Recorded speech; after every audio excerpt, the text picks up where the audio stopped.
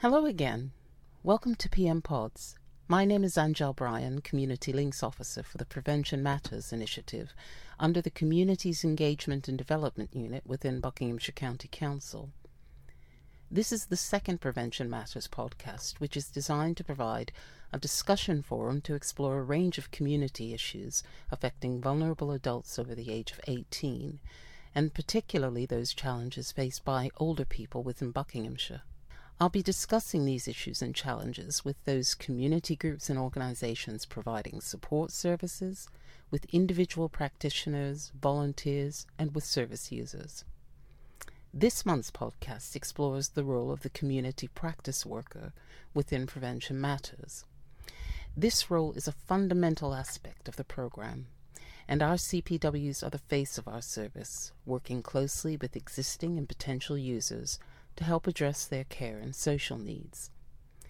I've asked one of our CPWs, Ellie, to describe a typical day and to take us through what her role actually entails. I usually arrive at the office with my cappuccino in hand. I have to have my much needed coffee.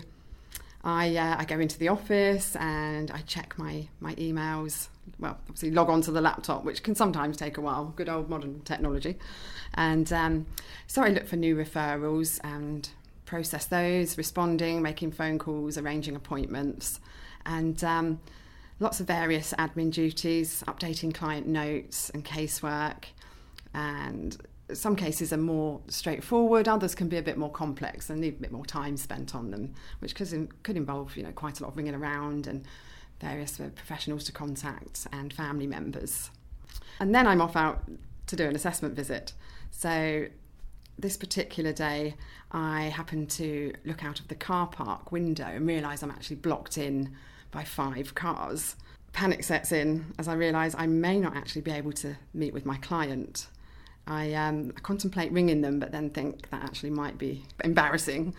So in the end, I meet up with a colleague with a signing-in book, and we have a big mass car park move around and locate all the owners of the cars, so I can get on my way to my visit. And then I'm off out to do my assessment. So blood pressure slightly high. I set off to visit my client, and I actually make it on time, even though I had to sit behind a very slow-moving tractor on my journey there.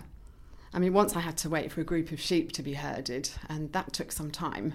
But these it kind of comes with the territory when working and covering the village patches. You have to deal with lots of various animals and rural situations.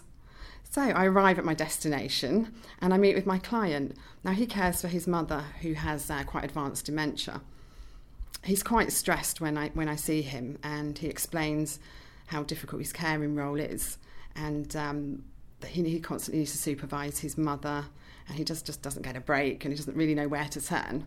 Whilst I attempt to complete my assessment with him, his friendly little dog decides to take part and pinches my pen, which is fine. I give the dog lots of fuss, and then eventually I get my pen returned. But often, again, that comes with the job. It's either pets wanting to get involved, or maybe toddlers, babies rooting through your handbag. So, but we get there in the end. At the end of my visit, once I've completed the assessment, the client notices that the front door's wide open, and we were originally sat at the back of the house. So he frantically calls out to his mother. Luckily discovered that she was sat upstairs and quite safe. But apparently the carer must have left the door open when she left.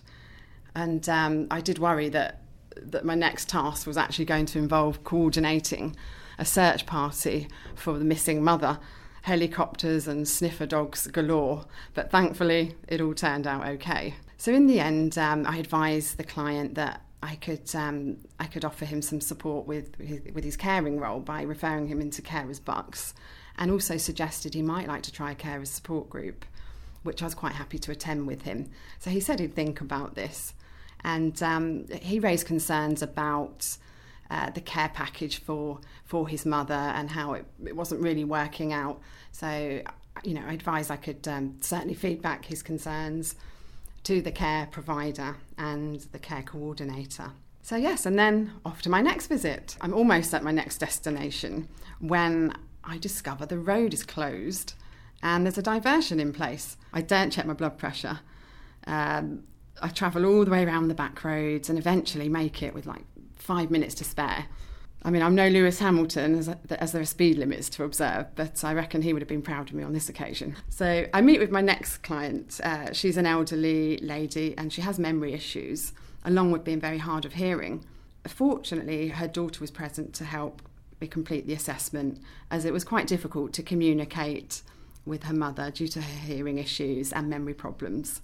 So we all spend the next hour shouting at each other in order to hear everyone and to answer all the assessment questions. So mother and daughter, they didn't agree all the time on the same things, so that was quite interesting. But eventually, the best interests of her mother all agreed that I could help with an application for attendance allowance, and this would help with any extra support costs that might occur with her care needs. And also, we decided that applying for taxi tokens might be a good idea, as the lady often used taxis to go shopping. So this would help out a great deal with cost. So everyone happy. It's back to the office with a sore throat, and then I type up my assessments and action the support needs that's required from my visits.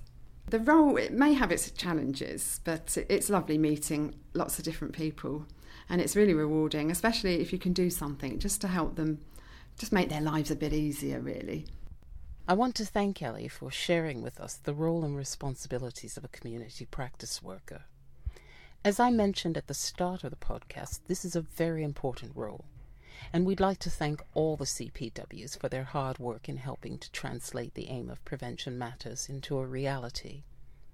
Over the last 3 to 4 years, the Prevention Matters team have helped over 5,000 people become less isolated and remain independent in their homes for longer. We hope to double that figure over the coming years. I want to thank you again for listening to the second episode of PM Pods. And please tune in again for our next podcast in January 2017. In the meantime, season's greetings.